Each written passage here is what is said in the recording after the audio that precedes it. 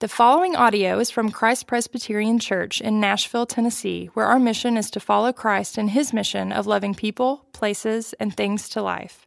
For more information about Christ Presbyterian Church, please visit christpres.org. Today's scripture reading is from Revelation chapter 2, verses 8 through 11. And to the angel of the church in Smyrna write, the words of the first and the last, who died and came to life. I know your tribulation and your poverty, but you are rich, and the slander of those who say that they are Jews and are not, but are a synagogue of Satan. Do not fear what you are about to suffer.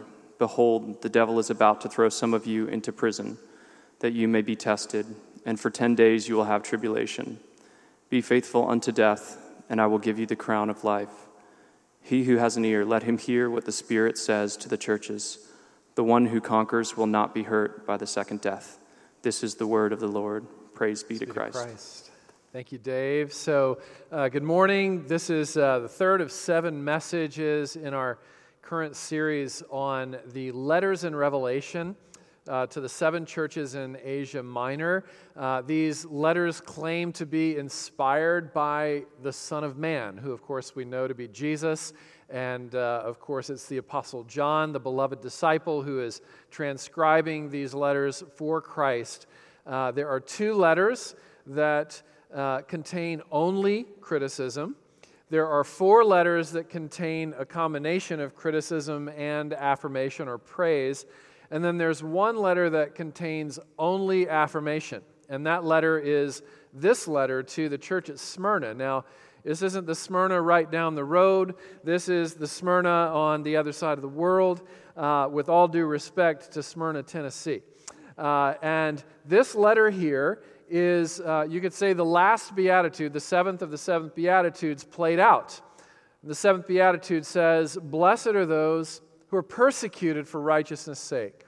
Blessed are those who have all kinds of false, slanderous things said about them because of their identification with me," Jesus says.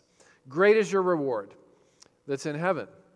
And so let me just name what should be obvious to us at this point, and that is that scriptures about persecution are easy for us in our part of the world to check out on because we are outliers in terms of this subject matter. Living in a world of freedom and safety with things like religious freedom and freedom of speech as your protected rights is peculiar to the Christian story. It's not normal. And so this kind of text is going to be a challenge for us to figure out how does this apply and how can we enter into it. Because Christians here in verse 10, as well as throughout the whole Bible, are told to expect persecution. You know, Jesus says you're about to suffer opposition and betrayal and injury to your body and to your reputation. There will be death for some of you. The more faithful you are, in other words, Jesus is saying, to love God and to pour yourself out in love for your neighbor, the more your neighbors, many of them, will treat you as an enemy. That is normal existence for a follower of Jesus Christ. This has been historically true. It goes all the way back to the beginning of the Bible where the people of Israel were enslaved. They were taken into captivity by Pharaoh's Egypt, and they were forced to make bricks without straw. They were oppressed. They were chased through the ocean by their oppressors. And then the time of the prophets, all of the prophets in the Old Testament, or almost all of them, are writing into a context and speaking into a context of exile. There's the Babylonian exile where the people of Israel taken into captivity by Nebuchadnezzar, king of Babylon, and then there's Assyria that has also taken the people of Israel into captivity, and the prophets speak into that climate to a persecuted people their message. It's just assumed. The ascent of King David began with him being oppressed and pursued and persecuted by King Saul, who was threatened by his ascending popularity. And of course, Jesus becomes the king who dies on the cross, persecuted by the Roman state as well as by the Jewish synagogues. And then the entire New Testament is written by persecuted people, by oppressed people who were persecuted and oppressed for their faith. 11 of the 12 disciples died as martyrs for their faith. The one who got away didn't really get away at all. It was this one. It was the author of today's text, the Apostle John, who died likely well into his 90s while also in exile for his faith, held in prison for his faith. And the effect was not what we would expect. The ancient church father Tertullian said it's actually the blood of the martyrs that has become the seed of the church.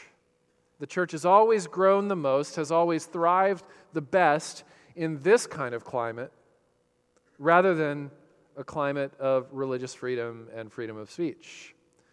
This is also true today. The church is growing the most in climates where you will likely be oppressed if you publicly identify as a Christian. Today, over 75% of the world's population lives in a municipality or a nation where there are severe religious restrictions.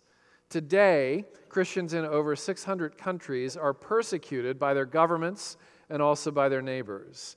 Today, every month, approximately 322 Christians are killed for their faith, 214 churches and Christian properties are destroyed, and 772 forms of violence are perpetrated against Christians. Forced marriages, rapes, beatings, imprisonments, arrests, and so on. And so, from our place of free speech and freedom of a religion, what does this have to do with us? It has a lot to do with us. And I'd like to argue that point under a couple of headings. I want to talk about the responsibility that we have toward persecution globally, as well as domestically, and also our experience of persecution. What does it look like in a time and place like ours? So, first of all, our responsibility toward persecution. Our first responsibility is to pay attention, to not turn away, to not act and live and function as if this is somebody else's problem to deal with. These are our brothers and sisters, our siblings, all over the world. Awareness is the first clarion call. And so Jesus says, I know, I'm aware of, I'm tuned into, I'm dialed into your tribulation, into your poverty. And then there's advocacy that comes after and on the heels of awareness. He says, if you endure to the end, I will give you the crown of life. I'm for you, I'm on your side, I'm championing you all the way to the finish line. This is his mission, which means it is our mission toward those who are vulnerable, oppressed, and persecuted, especially those who are persecuted for their faith. This is a call to justice.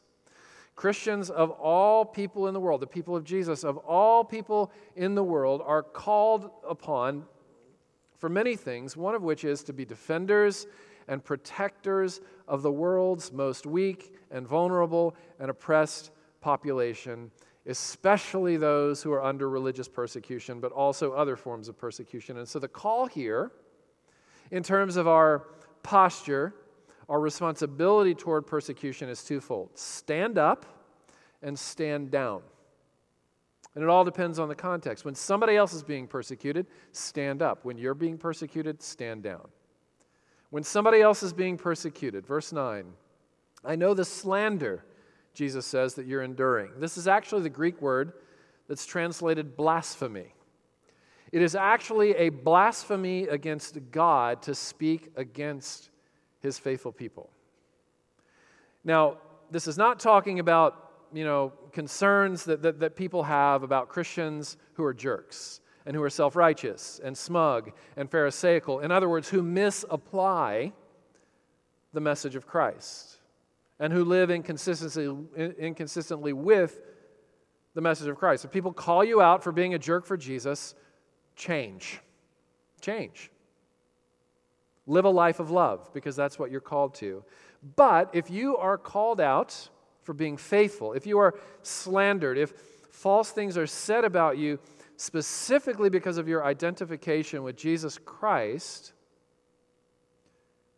the rest of the church is supposed to come to your defense. You remember in Acts chapter 9 when Saul of Tarsus was persecuting Christians and speaking against Christians, and Jesus Christ appears to him and says, "Saul, Saul, why do you persecute me?" He so identifies with his people that he takes it personally when you or I are mistreated for the sake of the gospel. You criticize my wife, I'm coming after you. You're not my friend. You injure my children, I'm coming after you. You are not my friend. And Jesus is saying the same thing. You come after my kids, I'm against you. And I'm going to stay against you, forcefully so, until you do an about-face, which of course the Apostle Paul would later do. Acts chapter 7, you've got Saul of Tarsus presiding over history's first recorded Christian martyrdom, Stephen, who was also a deacon in the first century Jerusalem church. And it says that as Stephen was being put to death by religious bullies who were throwing rocks at his head, he looks into the sky and he sees a vision of Jesus who is firmly seated at the right hand of God with his work completed. And it says that Jesus stands. What's going on when you stand up but your work is completed? You're getting up to make a statement. You're taking a stand to say, that is my son that you're messing with. And if you mess with my son, I'm going to mess with you. He's fierce, Jesus is, in defense and protection of his people, and in defense and protection of all vulnerable people for that matter. C.S. Lewis in Mere Christianity says that Christianity is not for the weak. Christianity is actually a fighting religion. It is for the weak, theologically and positionally before God. We're so weak that we need his salvation. But it's also a religion for fighters, Lewis says. When we see something wrong in the world, when we see injustice, we're to fight. Elie Wiesel, the Holocaust survivor, in his Nobel Prize speech, said this: "Whenever men and women are persecuted because of their race, religion, or political views, that place must, at that moment, become the center of the universe." N.T. Wright similarly said that Christians are responsible before God to exercise justice, to defend the vulnerable, to speak truth to power, in other words, to put your neck on the line, to put yourself at risk, to be willing to make things socially uncomfortable and awkward, if it means speaking up on behalf of the weak and the defenseless and the unprotected. Mother Teresa did this. Talk about speaking truth to power. She was asked by a sitting president to give the address at the National Prayer Breakfast. And from the podium, she's like this. She's barely able to look over the podium. She looks at the president and the vice president square in the eye and says, "Stop killing your babies and give them all to me." At that moment, she became the most powerful person in this nation. She stood up. But then there are others who are called upon by God to stand down. Where there is no freedom of speech, where there is no freedom of religion, Jesus says, I want you to be willing and ready to be faithful to me even unto death. I want you to give back to me, be willing to give back to me what I gave to you first. My whole life. I want your whole life. And this is what happened to Polycarp, who was actually a direct disciple of the Apostle John, also one of the early bishops of the church at Smyrna, who was martyred for his faith in 160 AD. And the emperor's people, the authorities, commanded him to curse Jesus Christ. And his answer right before they took his life was this: I have served Jesus Christ for 86 years and have received only good from him. How could I possibly forswear my king? Dietrich Bonhoeffer, very similar in World War II Germany era, he opposes Hitler as a Christian. In the name of Christ, he opposes Hitler for persecuting the Jews. He endures prison, torture, danger to his family, and ultimately he is martyred for his faith. He dies the death of martyrdom. Prior to his death, martyr Dietrich Bonhoeffer wrote these words: discipleship, following Jesus, means allegiance to the suffering of Christ. And it is therefore not at all surprising that Christians should be called upon to suffer. In fact, it's a joy and a token of His grace. So there really are two kinds of Christianity. One is what you could call reluctant Christianity. And this is the kind of Christianity that is most popular in places where there is not a lot of cultural or social pressure. If you're a follower of Christ, it's easy to be a follower of Christ. And costly Christianity becomes this: I have to limit my sex life to just one person, and I have to be married to them. I have to give up at least 10% of my income for the rest of my life. I have to lose sleep on Sundays. That's what costly Christianity amounts to, where it's easy to be a Christian. And then it gets harder when you start to really lean in and take seriously things like forgive your enemies. Bless and do not curse those who persecute you. Forgive those who injure you. That's where I think in our world and in our life, a lot of you have been victims of those kinds of injuries, of relational injuries. And the call there is to forgive instead of to strike back. I think that's where maybe we're able in our context to maybe most closely identify with things like what Bonhoeffer and Polycarp and the like were able to go through, or were called upon to go through. But reluctant Christianity can get soft, and things like losing your tax break all of a sudden get associated with persecution, which would be laughable to the disciples and the Apostle John. Real Christianity, on the other hand, goes something like this: love so amazing, so divine, demands my soul and my life and my all. How could I not give Him everything that I've got? Having been loved as fiercely as I have, and eternally as I have been loved by Him.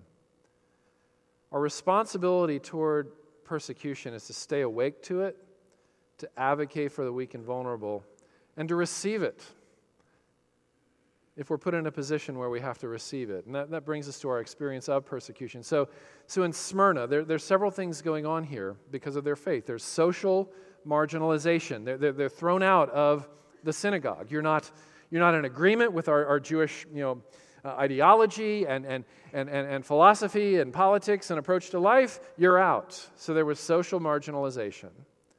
There was poverty. There were economic consequences. Even though Smyrna, a lot like Nashville, was a very prosperous city with a lot of terrific jobs and career paths, if you identified publicly with Jesus Christ, you would be put on the margins.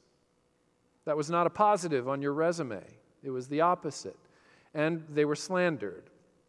Their reputations were called into question regularly, and of course they were killed. We're talking about hostility, opposition, mistreatment, rejection that Christians experienced specifically and precisely and uniquely because of their friendship, their public friendship with Jesus Christ. And so the message here is expect it. It is normal to be opposed for your faith. Do not fear, he says, what you are about to suffer. The devil is about to throw some of you into prison, and you will have tribulation. Why would people want to come after followers of Jesus Christ like this? Here's why.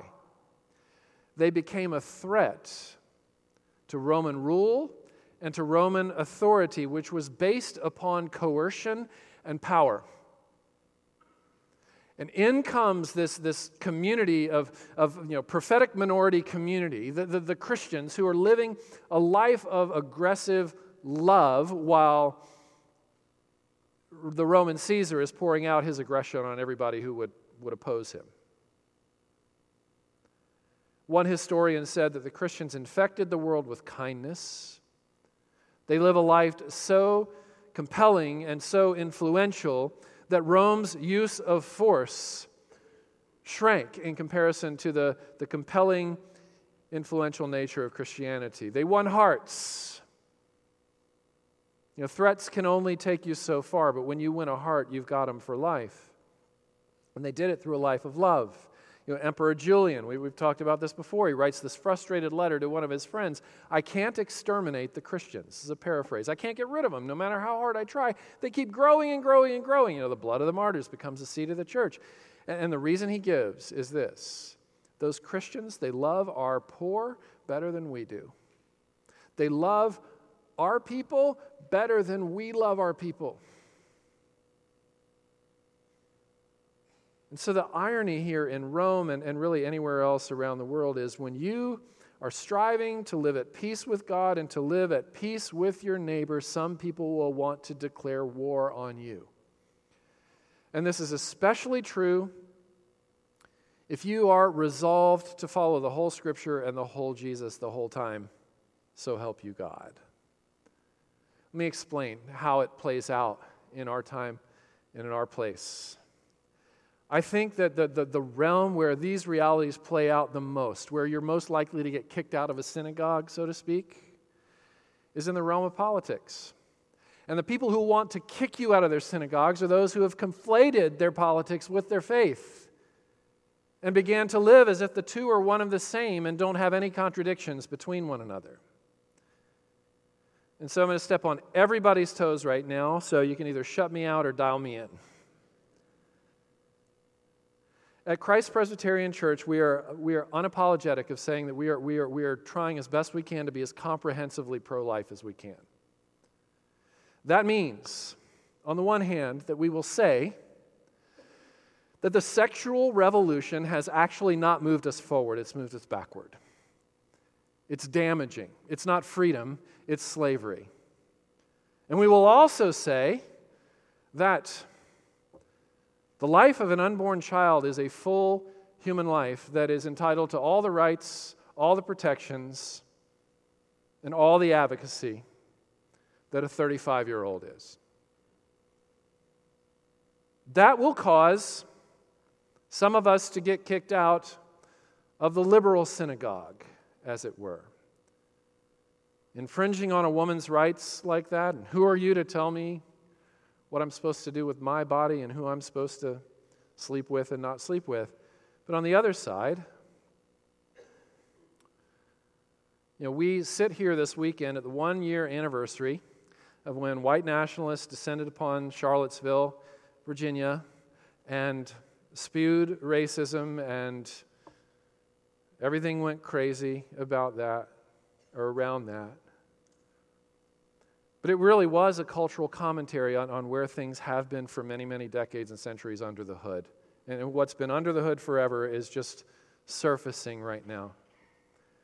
In terms of us being in Nashville, Tennessee, we are the it city, right? We're the third coast. We're a city on the rise for some.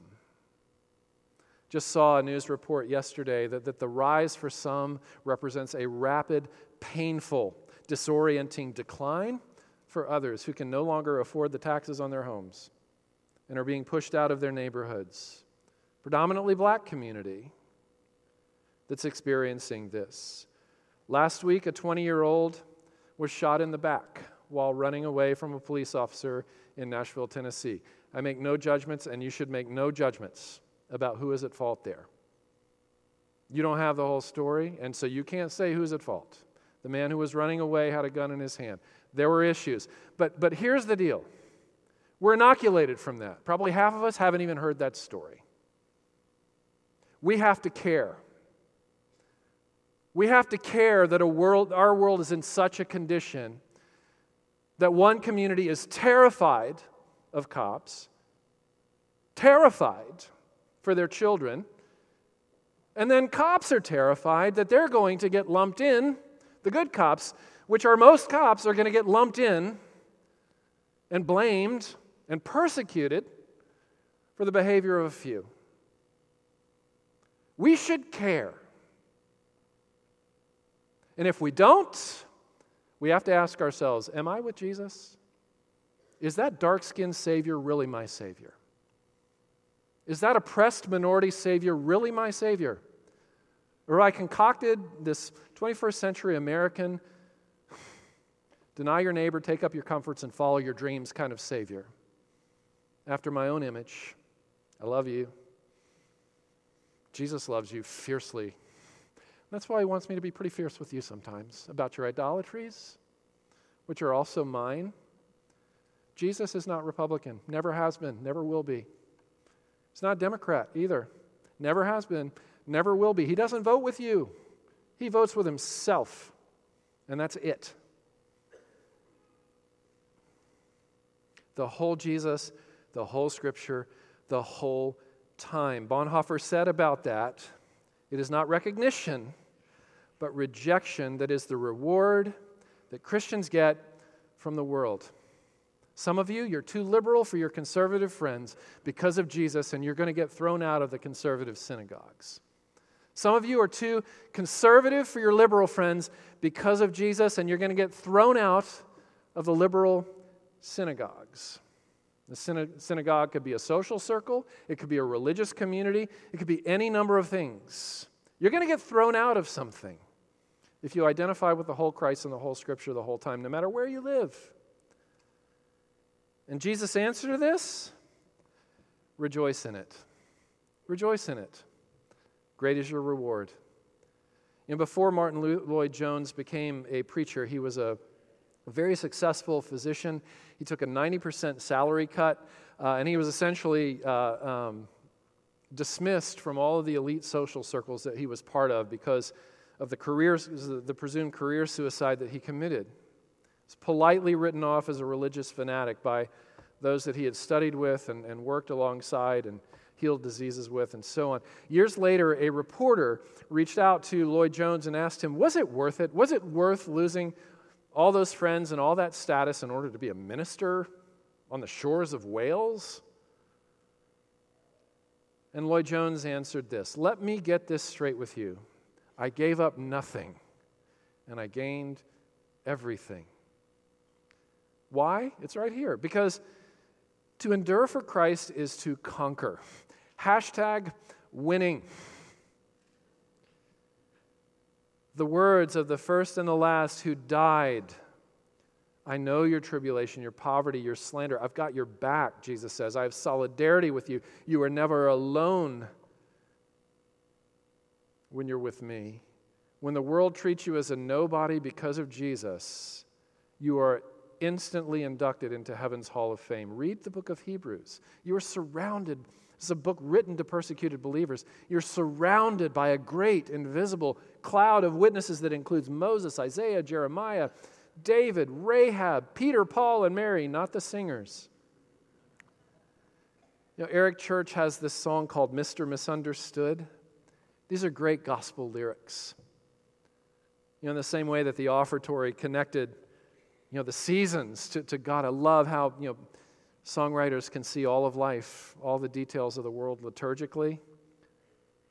Maybe Eric Church was thinking liturgically too when he wrote these words. Hey there, weird kid in your high-top shoes, sitting in the back of the class, I was just like you. Always left out, never fit in, owning that path you're walking in. Mr. Misunderstood. Hey there, weird kid in your high-top shoes, sitting in the back of the class, I was just like you. Mr. Misunderstood, I understand.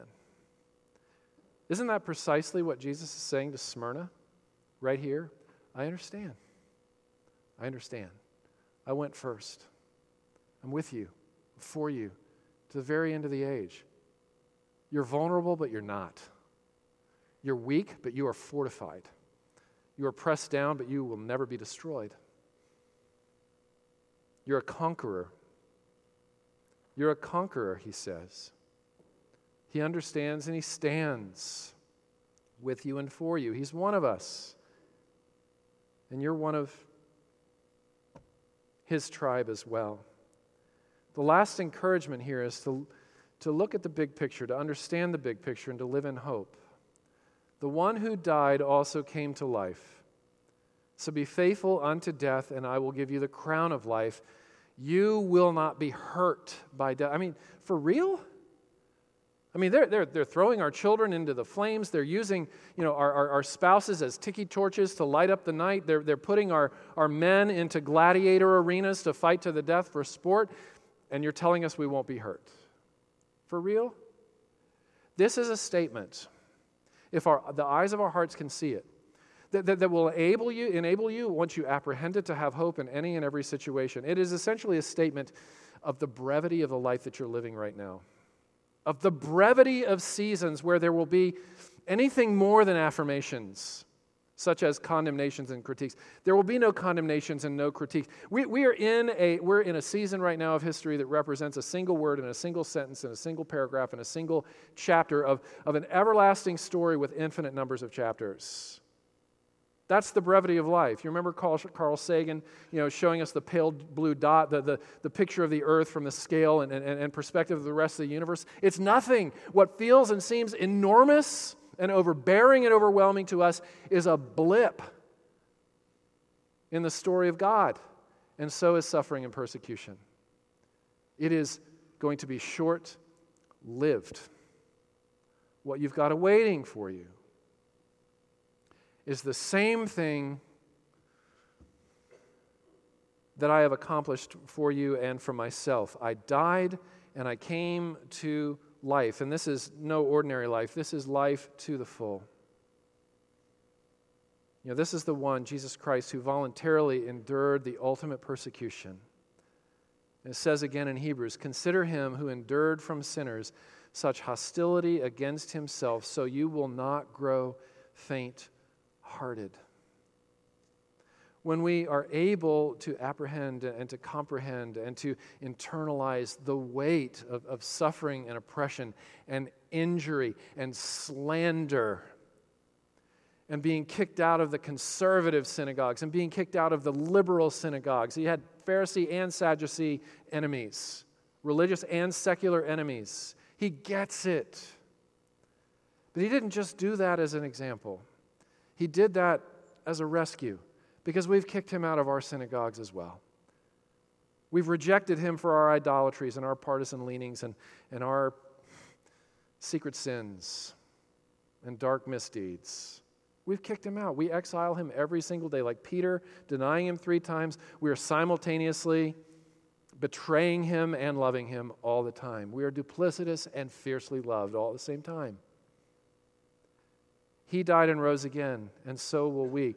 And so when we, in that context, can survey the wondrous cross and this table that points to it, on which the Prince of Glory died, can we once again remember and return to the reality that this love, so amazing, so divine, demands our soul, our life, our all? Are we with him? Let's be with him. Let's pray. Father in heaven, this is intense. It's intense. Blessed are the persecuted. Lord, if we just stop and marinate in that. Blessed are you when you are injured. Blessed are you when you are mischaracterized. Blessed are you when you are kicked out of social circles. Blessed are you when you become less marketable. Blessed are you when your reputation suffers a hit because of Jesus. Lord, I admit, I do not relate to any of this personally, and I need the grace of your Holy Spirit to massage my heart to lean into these things. I hate being criticized. I hate being misunderstood. Everybody in this room that knows me knows that. I love economic security, and I love social acceptance. Father, teach me what it means to live in instead what these truths are pointing me and us to. This church, Smyrna, was the only church of the 7 that got all praise. Surely there's a message in there for us as well.